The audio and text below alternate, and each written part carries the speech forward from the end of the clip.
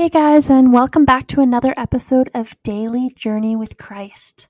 So today is Wednesday, April 19th, and it is actually 11 p.m. for me, and I just wanted to conclude my day with reading into the next chapter of Ephesians Chapter 4.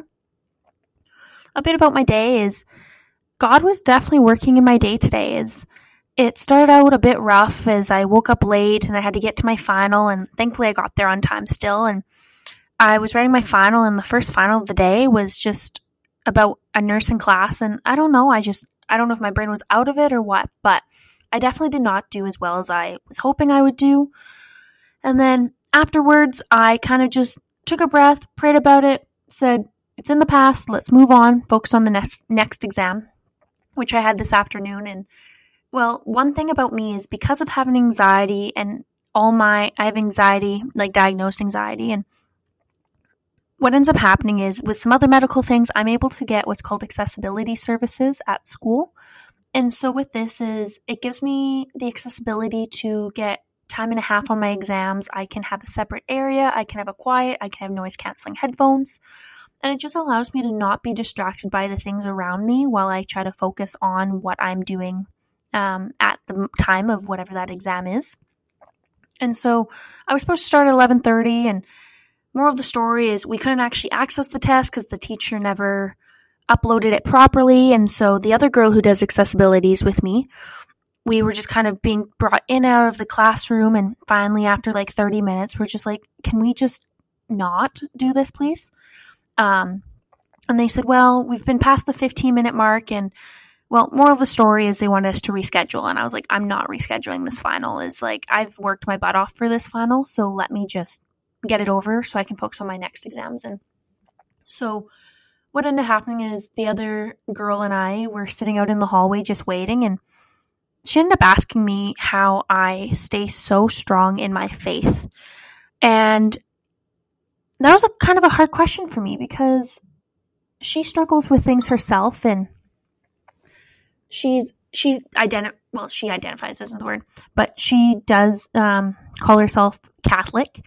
And so with her is, yes, we both believe in God and we have our different viewpoints. And so she was just asking me because with school, we find we live in a world where there's so many people who don't know the love of God. And sometimes it's really hard to stay true to our values. And it was really nice just to talk to her about it. And so in the long run, I think the whole mistake this morning of our final being delayed by an hour actually worked out in the benefit of us, because we both sat there and we talked about things we struggle with and being in a world with so many non-Christians. And in the end, we ended up praying for each other and decided that we're going to start a Bible study together just on our phones through the Bible app, which I love.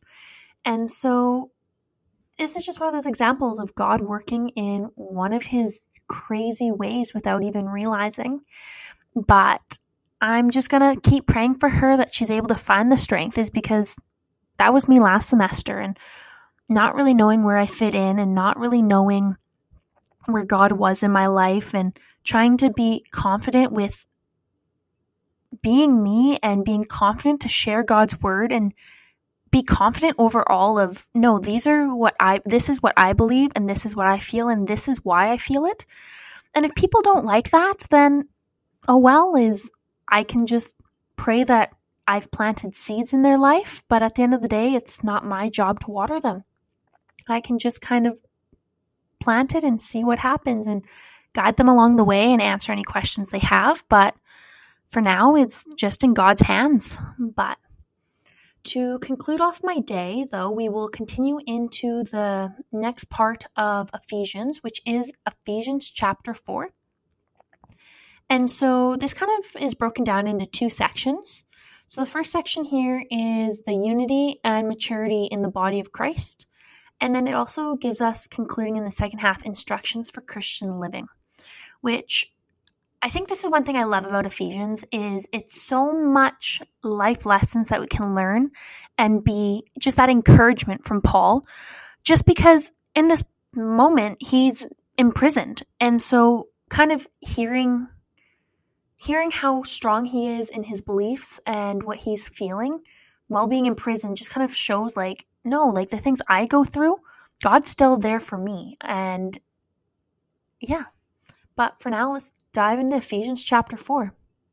It reads, "As a prisoner for the Lord, then, I urge you to live a life worthy of the calling you have received. Be completely humble and gentle. Be patient, bearing with one another in love. Make every effort to keep the unity of the Spirit through the bond of peace. There is no body and one Spirit, just as you were called to one hope when you were called. One Lord, one faith, one baptism, one God and Father of all, who is over all and through all in all. But to each one of us grace has been given as Christ apportioned it. This is why it says, when he ascended on high, he took many captives and gave gifts to his people." So, Christ himself gave the apostles, the prophets, the evangelists, the pastors, and the teachers to equip his people for works of service so that the body of Christ may be built up until we reach unity in the faith and in the knowledge of the Son of God and become mature, attaining to the whole measure of the fullness of Christ. Then we will no longer be infants, tossed back and forth by the waves and blown here and there by every wind of teaching and by cunning and craftiness of people in their deceitful scheming. Instead, speaking the truth in love, we will grow to become in every respect the mature body of him who is in the head, that is Christ. From him, the whole body, joined and held together by every supporting ligament, grows and builds itself up in love as each part does its work. So I tell you this, and I insist on it in the Lord, that you must no longer live as the Gentiles do, in the futility of their thinking. They are darkened in their understanding and separated from the life of God because of the ignorance that is in them due to the hardening of their hearts. Having lost all sensitivity, they've given themselves over to sensuality, so as it is to indulge in every kind of impurity, and they are full of greed. That, however, is not the way of life you learned when you heard about Christ and were taught in him accordance with the truth that is in Jesus. You were taught with regard to the former way of life to put off your old self, which is being corrupted by its deceitful desires, to be made new in the attitude of your minds, and to put on the new self, created to be like God in true righteousness and holiness. Therefore, each of you must put off falsehood and speak truthfully to your neighbor, for we all members of one body. In your anger, do not sin. Do not let the sun go down while you are still angry, and do not give the devil a foothold. Anyone who has been stealing must steal no longer, but must work, doing something useful in their own hands, and they may have something to share with those in need. Do not let any wholesome talk come out of your mouths, but only what is helpful for building others up according to their needs, that it may benefit those who listen. And do not grieve the Holy Spirit of God, with whom you were sealed for the day of redemption. Get rid of all bitterness, rage, and anger, brawling and slander, along with every form of malice. Be kind and compassionate to one another, forgiving each other, just as Christ God forgave you. And that is Ephesians chapter 4. I think the one thing I love about this is there's so much hope in this for us. And yes, there's a lot of do this in it, but to love God is to obey God, and to obey God is to love God.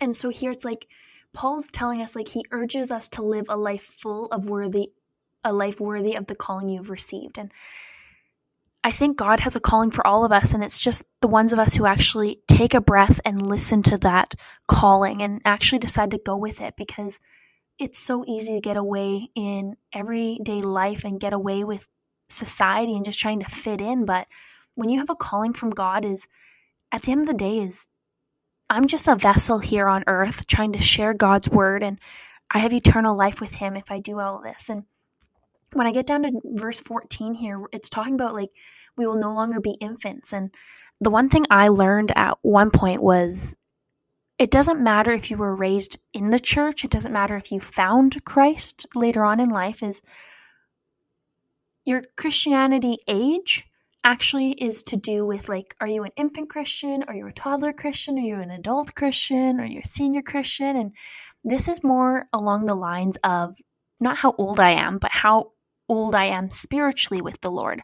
And so, of course, when you first start learning about God, you're going to be that infant when you're just kind of like, you hear words, you kind of recognize things. And as you start getting older, and even in everyday life, is a toddler is going to know more than an infant, and a teenager is going to know more. And that's why in your life you need to have those people that you can turn to that are older for spiritual help, and not just everyday help, because spiritual wisdom is so much different than our everyday wisdom.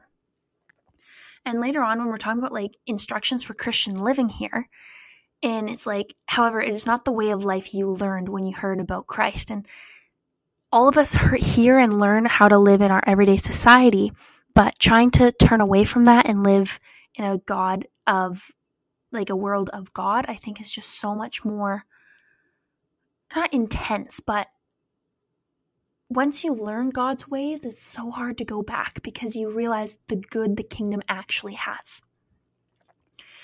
At the end here, when it's talking about like, in your anger, do not sin. And I think this is so important, is because sometimes when we're frustrated at ourselves, we're frustrated at the world, we're just kind of upset at a situation, is that's when we actually will fall from God, because we don't think he's there. And that's probably the time we want to turn to him the most. And one thing I thought of here while reading was my family always had this rule that is like, we do not go to bed if someone is angry.